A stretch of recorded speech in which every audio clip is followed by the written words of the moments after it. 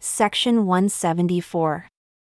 Answer given to Denver Snufford Jr., November 29, 2017, in response to a request to understand how the Lord defines mutual agreement as used in the answer to prayer for covenant. Sustained as scripture through an online vote May 12, 2019. As between one another, you choose to not dispute. When the definition was given, it was accompanied by the realization the Lord could have disputed every day of his life with someone. He deliberately chose to not contend. He was not an argumentative personality.